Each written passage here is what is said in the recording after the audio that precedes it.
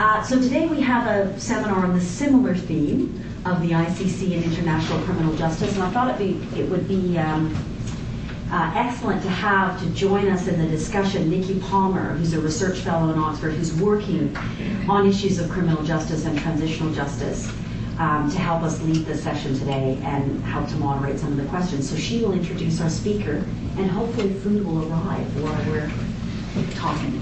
Thank you very much, Jen.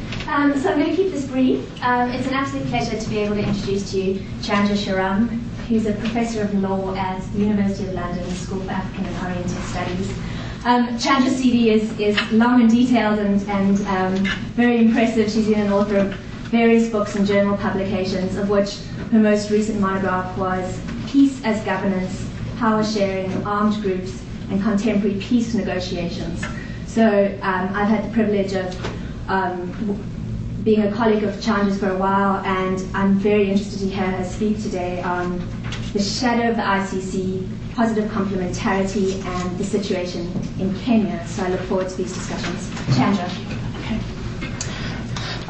Well, thanks, and everyone, I'm sorry about the sandwiches, although that's beyond my control. My only concern is that I have a grumpy audience, and obviously whenever the food turns up, I won't be offended if you shuffle on up. I'll shut up for a couple of minutes.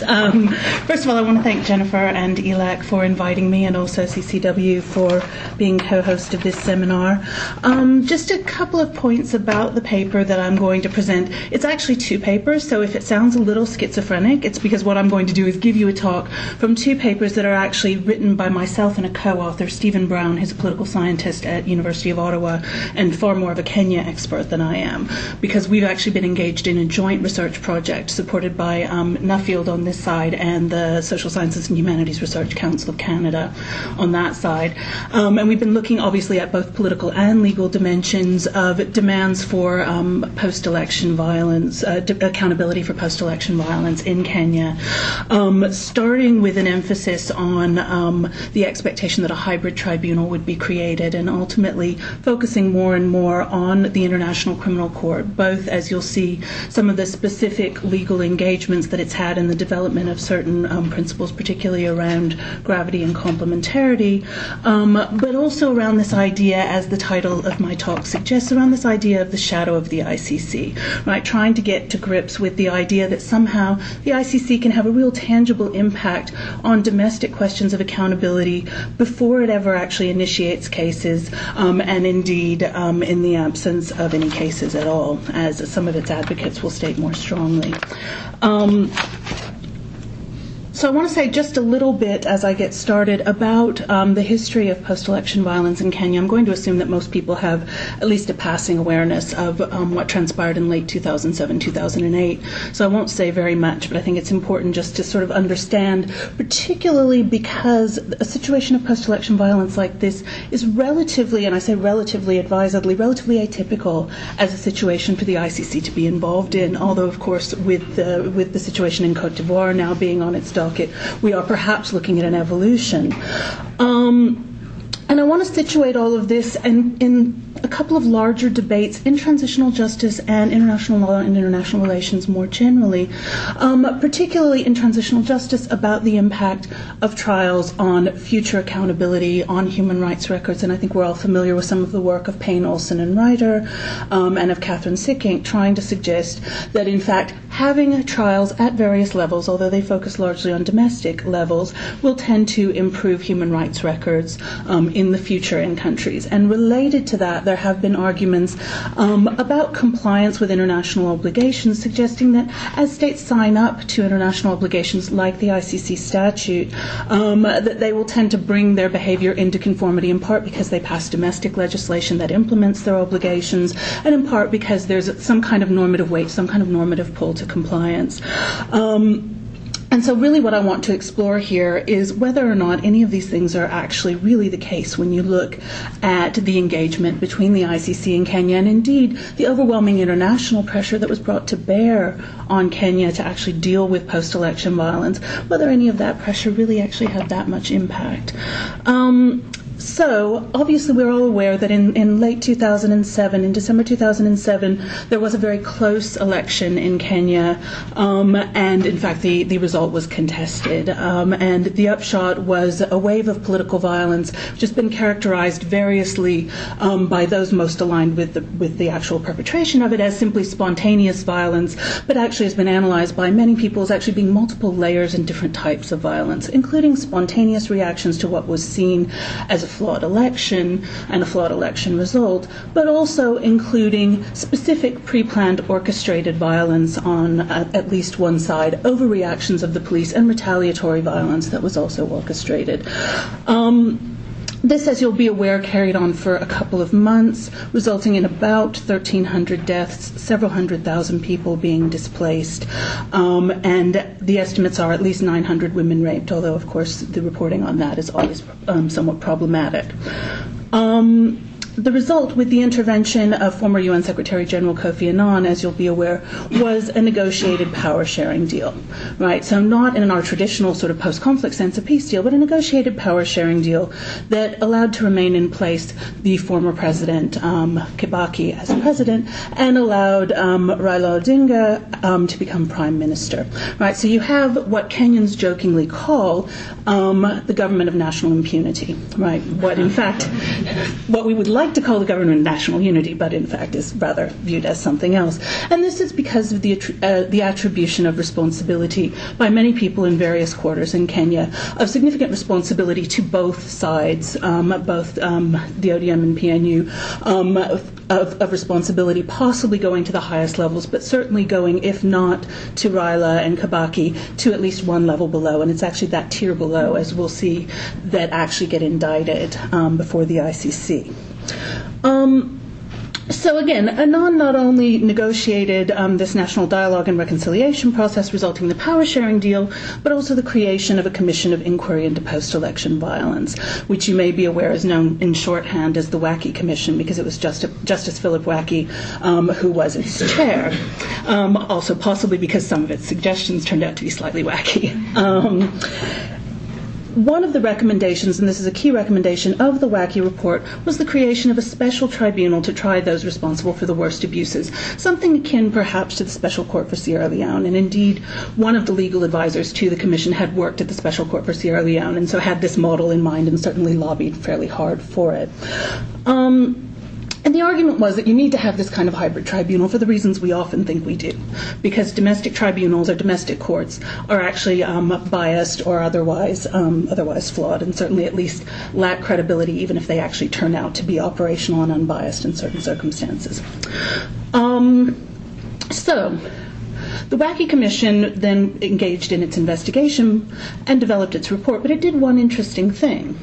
It not only recommended that there be a hybrid tribunal, but developed what was called a self-enforcing mechanism, right, which was that it actually compiled a confidential list of names of persons that it considered might be most responsible for the violence in Kenya in the wake of the elections, and said, look, we will hand this over to the ICC if you don't actually create this hybrid tribunal by a particular deadline. Now, that deadline slipped several times, notwithstanding international pressure, but it did set up a mechanism by which the Kenyan government couldn't simply delay forever and simply promise a hybrid that would never appear.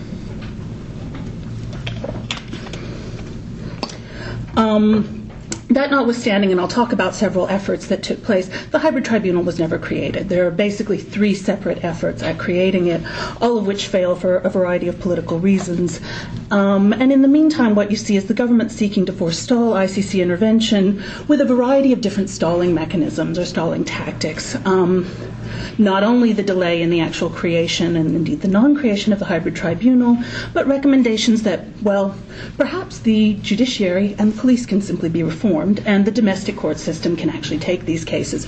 Not something that really stopped many people from falling out of their seats laughing.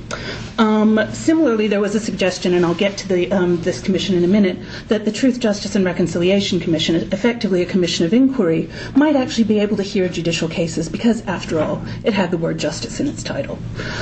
Again, a slightly laughable proposition. So we saw a number of different suggestions by the government of Kenya in an attempt in early days to try and avoid ICC involvement by triggering really complementarity mechanisms, right? By triggering the idea that this case can't be admissible because there's some kind of process going on in Kenya. As we know, in March last year, the pretrial chamber of the ICC did actually approve the opening of an investigation into the situation involving post-election violence in Kenya, and I'll talk a little bit more about the subsequent proceedings. So what I want to talk about now is first the treatment of two critical elements in the statute that are pretty underdefined, and the way in which the ICC has had to grapple with them so far in respect of the situation in Kenya. And then I want to come back to this whole question of the shadow of the ICC and what on earth it possibly means in the context of Kenya. So first to complementarity. I think most of us are probably familiar with the principle of complementarity as espoused in the statute, although in fact it's not so termed in the statute, which is essentially a bar on admissibility for cases, for the ICC getting involved in cases, unless it can be shown that a state is genuinely unable or unwilling to pursue investigations or prosecutions. I think we're all familiar with that, and there is reference within the statute to the idea of delaying tactics as well. But beyond that, there's not a great deal of meat on the bones of complementarity in the statute, right? There's not a great deal of definition about what you do when you're prevented with what looks like a transparently sham mechanism, what you do with delaying tactics that might or might not actually be somewhat legitimate, right? That there might actually be real processes behind it. And at what point you actually try and push for stronger scrutiny. So indeed, in Kenya, what we actually saw was a sort of push-pull and a sort of game playing with the idea of complementarity, as the government, again, tried several times to create or not create a hybrid tribunal, as in fact it created a deeply flawed Truth, Justice and Reconciliation Commission, and as it played games with the ICC itself, promising cooperation, refusing to actually refer the situation, and then engaging in a whole set of political tactics trying to actually pull Kenya out of the ICC statute. Right, so I want to say a little bit more about that. One of the things that's noteworthy, just in terms of a sort of superficial observation of practice, is the degree to which, in fact, the Office of the Prosecutor did allow a fair passage of time before actually pushing for the opening of an investigation. Right, so there was a period of time where the Kenyan government's delaying tactics were, I wouldn't say allowed, but allowed in the sense of as giving a space for negotiation. So it wasn't the case, as it might have been, that the prosecutor insisted at the very outset there are simply no viable investigations or prosecutions going on in Kenya. In fact, there was some space for a hybrid tribunal bill to try and to be passed, which of course it wasn't.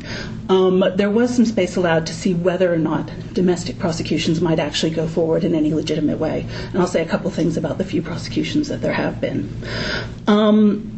So in fact, complementarity doesn't allow undue delay, but we now know that undue delay might be up to a year, right? So we do know something in a sort of everyday kind of way about what practice might actually mean. We also know that the OTP elaborated a rather creative understanding of complementarity, which is actually something else. It's this three-pronged strategy that actually involves complementary mechanisms rather than pure complementarity, right? So if the idea of complementarity is that you can't go forward if these prosecutions are already taking place, then complementary mechanisms actually are somewhat different, right? The idea was that you would have the ICC prosecuting those who have the most responsibility, and a very small number at that. A hybrid tribunal that would prosecute a larger number of people, so domestically but with mixed international and national judges, and then a TJRC or something like it that would deal with the responsibility of the larger masses. Now what's interesting about that is that it puts a very different shape on complementarity. You're no longer saying that because you aren't or can't prosecute domestically, we must have these cases. You're actually creating tiers, right? Starts to look a little bit more like the idea in Rwanda of stratified concurrent jurisdiction, right? So it's quite curious, and it's not actually been advocated as explicitly anywhere else by the OTP, by the Office of the Prosecutor. So it's a quite curious treatment of complementarity, this three-pronged strategy. I apologize, I'm obviously losing my voice. I taught a seminar till really late last night, and I think I'm starting to feel the after effects, so please go with my froggy croak if you can. That's one of the first things, and as we'll see when I get to the question of the shadow of the ICC, it becomes clear that, in fact, the ICC becomes the only remaining prong, right, because these other two fall away as any kind of viable element of accountability. But interesting nonetheless. The second thing is how one actually deals with the idea of a case as one thinks about complementarity. Because, of course, as the ICC, as the Office of the Prosecutor was moving forward, he had to ask for the opening of an investigation before actually having named any possible perpetrators. Right? Now, this is completely viable within the statute. It's not impermissible in any way. But the idea of couching a case as spelling out a situation, but then having to explain to judges what the possible types of cases and situations that could come into future prosecutions would be without publicly naming the individuals. And this turned out to be quite problematic or quite difficult for the prosecutor as he was actually trying to make the case for the opening of an investigation. And the judges did actually come back to the prosecutor with a request for more information. There were some queries about why that might actually have turned out to be the case. But this also has knock-on effects, right? Because then as one starts to think about the question of complementarity, once you actually have the so-called Kenya 6, right? So in December 2010, the prosecutor requests summons to appear for 6 Kenyans and divides the cases into effectively 2 sides, right? So 2 cases with 3 persons each. We can talk about whether or not that's also problematic in other ways. But then we get a number of different defenses being raised, objections raised by the government of Kenya, but also raised by attorneys for some of the named defendants, saying, well, wait a minute, you're using the wrong standard. You say that there are actually no viable domestic proceedings. We say you're using the wrong legal standard, which is effectively same person, same conduct, right? So look, we've got domestic prosecutions going. We might be able to prosecute these guys too. Just give us a minute. And in fact, you're using a standard, and this was a standard that the ICC had elaborated in the context of dealing with Lubanga and the ICC, so it's not new. But you're actually using a standard that is too stringent, and so you're judging complementarity incorrectly as well. As you'll know, just a short time ago, the appeals chamber of the ICC rejected this claim and said, no, actually, this is the right standard. And so now, obviously, we're waiting for the cases to go forward. We're obviously still waiting on all of the confirmation of charges hearings to be completed. So I think, again, this tells us a little bit more about how the ICC is sharpening the principle of complementarity, right? Particularly that it's drawn a line around the idea that just because you have domestic proceedings for some people doesn't mean we need to suspend proceedings for these people. Now, that should already have been evident in the charter, in the Rome Statute, sorry, but it wasn't spelled out in perhaps the detail that might have been useful. So we're seeing, again, the judges putting a little bit more meat on the idea of complementarity and making it clear that no, we're talking about the same persons and the same conduct.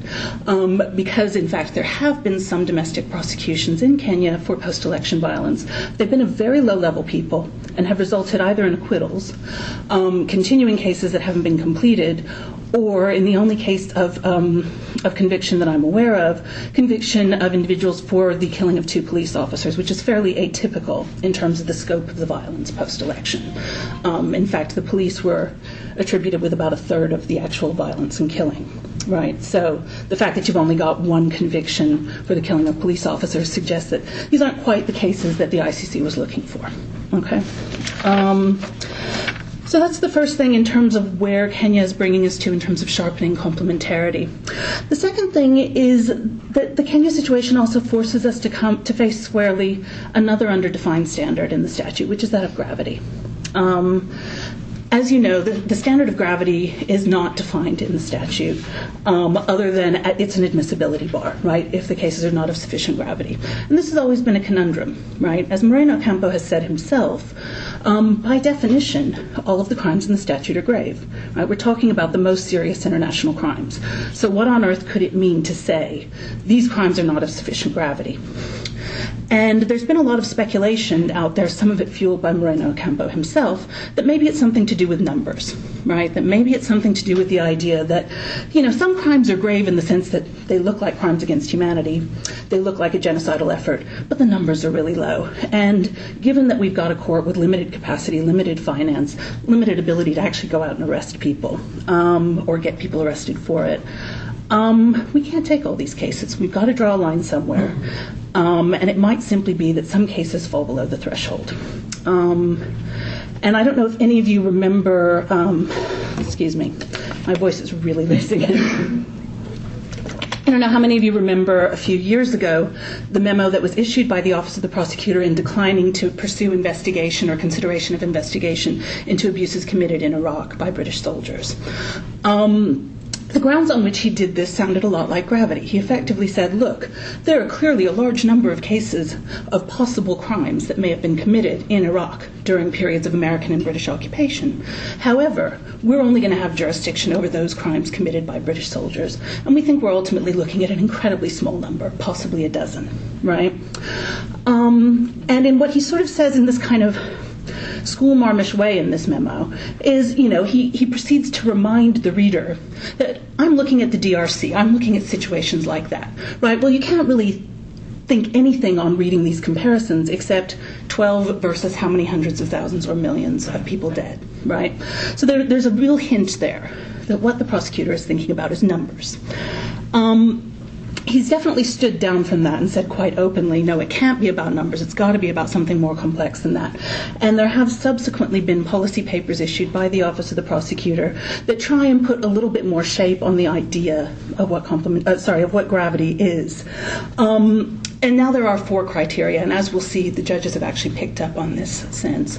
The first is scale of crimes. Although this doesn't seem to be about numbers per se, it's certainly about intensity.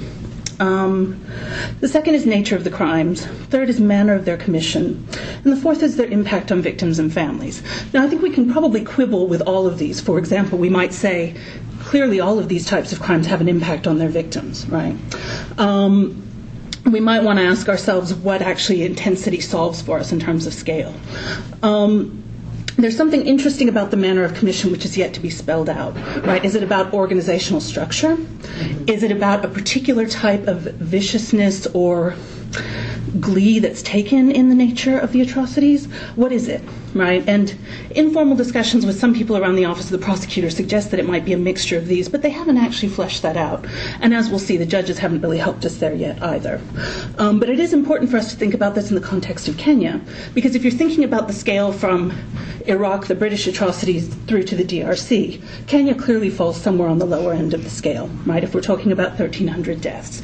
And I know it's very crass to talk in these terms, but there's actually really no other way to talk about it to a degree, which is that people do ask, why Kenya, right? Why not somewhere else? This isn't really that severe if we think about the range of war crimes and crimes against humanity that we could identify other places in the globe.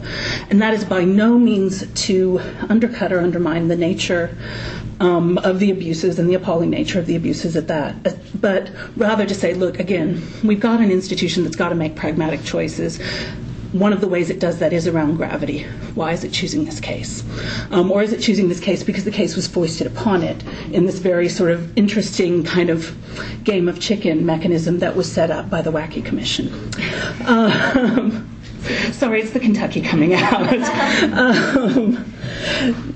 So, one possible answer might be, well, this refined understanding of the scale of crimes may actually explain something, because 1,300 deaths may not sound like a lot, but 1,300 deaths and 200 to 250,000 people being displaced, forced from their homes, having their homes destroyed in effectively 2 months is quite intense for a short period of time. So we might be able to say, okay, we can recover it there.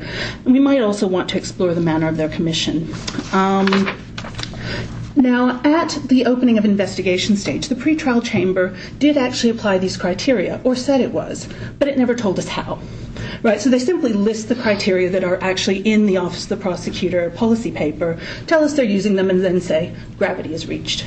Now, why do we care about this? Well, we care about this because somewhere down the road we may actually see this arise again in terms of either in other situations or indeed in the Kenya situation. And because the judges did actually ask for more information, right, back in early mid-2010, in ways that made people wonder if, in fact, the question was actually one of gravity, whether it was one of organization, what, in fact, they wanted to know more about in order to go ahead and approve the opening of an investigation. And we may care about this because of Judge Call.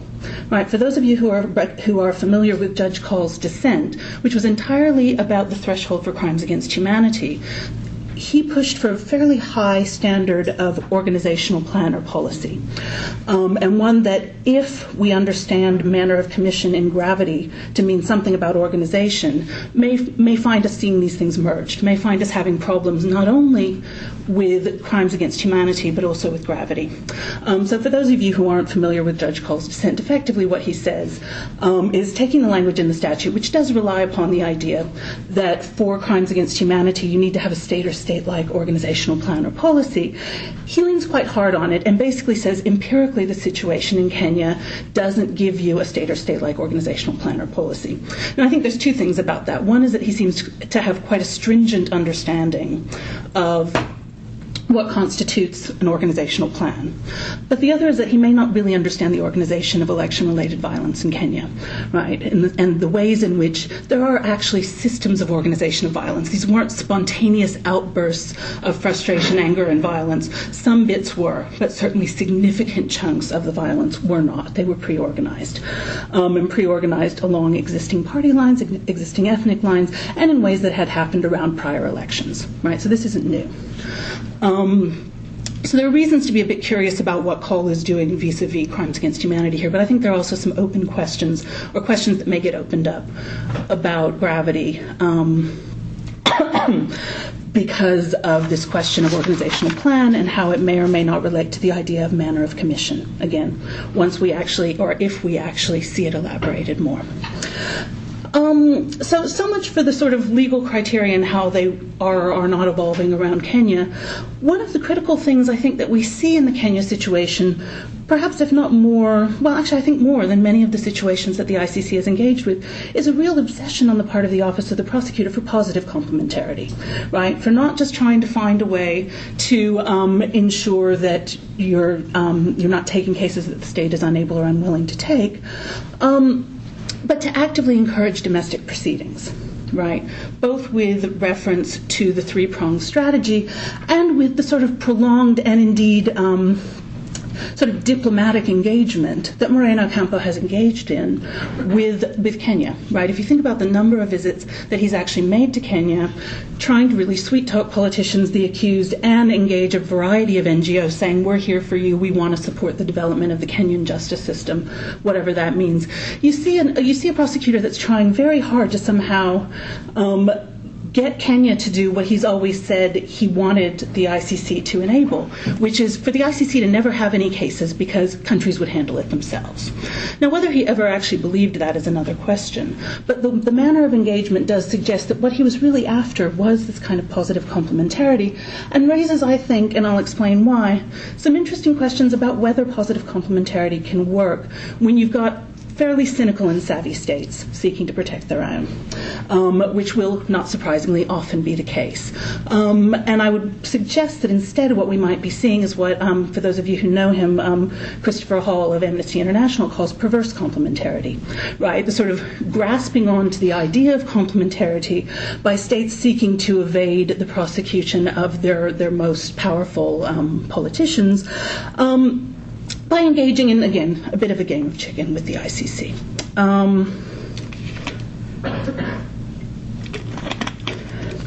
So again, if we think about the three tracks, the three prongs of this so-called three-pronged strategy, it's worth quickly running through how it is that they failed. And the first, of course, that I want to start with is that of the hybrid tribunal. Because it's important to understand that the hybrid tribunal bill has failed not once, but 3 times. The first time, it was actually voted down through effectively sort of a politics makes strange bedfellow situation. That is to say, there were a range of human rights rights and accountability advocates who didn't want to vote for it because it was actually quite a weak hybrid tribunal bill and it would have allowed for presidential pardon. Right? So they voted against it because they thought it had too many loopholes. Those who feared accountability voted against it because they thought it was too strong. Right? So that bill dies. A second bill gets circulated, and it's much improved within the Kenyan cabinet, but they fail to introduce it to Parliament, and instead, in conjunction with failing to introduce it to Parliament, actually come up with this preposterous suggestion that, hey, we can reform the domestic judiciary and police, so let us have the cases. Right? So you see this, again, really sort of game playing, not only with the hybrid tribunal, but with the idea of complementarity and trying to keep the court out by making these promises. The third bill then was introduced, or would be introduced if it weren't actually perennially boycotted, by backbencher MP Gitobu Iminyara, who has tried on several occasions to have the bill read, but because in fact an insufficient number of MPs actually turn up, right, they actually boycott the reading. It's not quorate, so it never gets read and it can't be voted on. This is actually probably the strongest bill, but Iminyara himself doesn't actually believe it'll ever be passed. So there what we have is, again, this kind of push-pull by the Kenyan government, promising and then stepping back. And the same thing happens with regard to the TJRC, right, the Truth, Justice and Reconciliation Commission, which for those of you who are familiar with it, you would know that it was really hobbled from the outset, right? It was given a more than 50 or nearly 50-year mandate, right, to actually investigate violations going back to independence. It was given at the time 2 years to run. Started about 6 months late to begin with, has been hobbled financially, and of course the person who was originally made chair of the commission was Bethwell Kiplagat, who of course was a minister under President Daniel Arap Moi and is implicated in a number of massacres that the commission would have had to investigate. So you have a protracted standoff in which he actually refuses to resign as commissioners from commissions of inquiry from South Africa, from Sierra Leone, from across Africa call on him to resign, as in fact fellow commissioners call on him to resign. The International Commissioner, Ron Sly, keeps resigning and unresigning in an attempt to sort of get him to move. They always refer to him as the sly one in Kenya. It's very cute. But anyway, so you have this sort of, again, this game playing at the same time that the government is saying, hey, this is our judicial mechanism if you want it. So after a time, you do actually finally have Kiplagat resigning. But again, what you have is a deeply hobbled, deeply suspect institution with a huge mandate, very little time, very little money, and very little expectation that it will speak to not only the wide swath of impunity, abuses, and lack of accountability that have been seen in Kenya across the decades, but certainly not to the most recent round of post-election violence. So what does that leave? Well, it leaves one prong standing, right? It leaves the ICC. And I want to sort of close now where I started, which is, well, so what do we think the ICC can do? If we think about some of the sort of maximalist claims that have been made for the court, not least by its own prosecutor, vis-a-vis Colombia, for example, right? The claim that it was ICC scrutiny that sort of pushed the constitutional review of the Justice and Peace law, with earlier arguments that in fact it was ICC scrutiny that kept Cote d'Ivoire from exploding, which unfortunately we've seen it obviously did not, and with arguments that of course ICC involvement could actually end the war in northern Uganda. I think we're all familiar with some of the maximalist claims that have been made. I think there's reason for real caution, right? Because here we're actually talking about a state that not only was a state party, but in fact has insisted throughout this engagement that it will cooperate, that it will obey its obligations under the statute of state cooperation with the ICC, notwithstanding the fact that, of course, it did not wish to refer. But what we've seen at the same time is incredible recalcitrance, right? We've seen all of the game playing that I've referred to. We've seen that Kenya has, on at least 2 occasions in recent memory, played host to the president of Sudan, not least when they actually had the promulgation of the Constitution last year. Even though there's an active arrest warrant against Bashir, and it would be the obligation of Kenya as a state party, in fact, to arrest him rather than to invite him, welcome him, and promise him not to be arrested. And we've seen Kenya actively trying to undermine its own obligations, first with the Parliament actually voting for withdrawal from the ICC statute. I think probably misunderstanding that legally that would actually have no bearing on cases that were already going forward, because any withdrawal would take a year to enter into effect. And then going on a diplomatic offensive at the Security Council, trying to get votes for a 12-month deferral of the ICC's engagement and the situation in Kenya. So I think this really puts a bit of a damper, I guess I would say, on the kinds of enthusiasm that we've seen out there about the ways in which the ICC may not only be able to prosecute a few high-level individuals, and we've seen it's had great difficulty, in fact, obtaining custody over many of them, but also that it might be able to have this longer-term, this positive complementarity knock-on effect, helping to push for accountability in a domestic justice system, possibly helping to promote domestic rule of law, to really, in fact, create what I guess the advocates like to talk about as the Rome system of international criminal justice, right? So not just a statute, not just a court, but an entire global system whereby states would start filling in the gaps. And I think what we've seen in the situation in Kenya is rather the reverse, but the reverse in a rather interesting way and distinct than what we've seen with Bashir, where you have open defiance. What you actually see is that states can actually be, for long periods of time, quite evasive, quite manipulative, and still continue to insist that they're abiding by their obligations under the statute.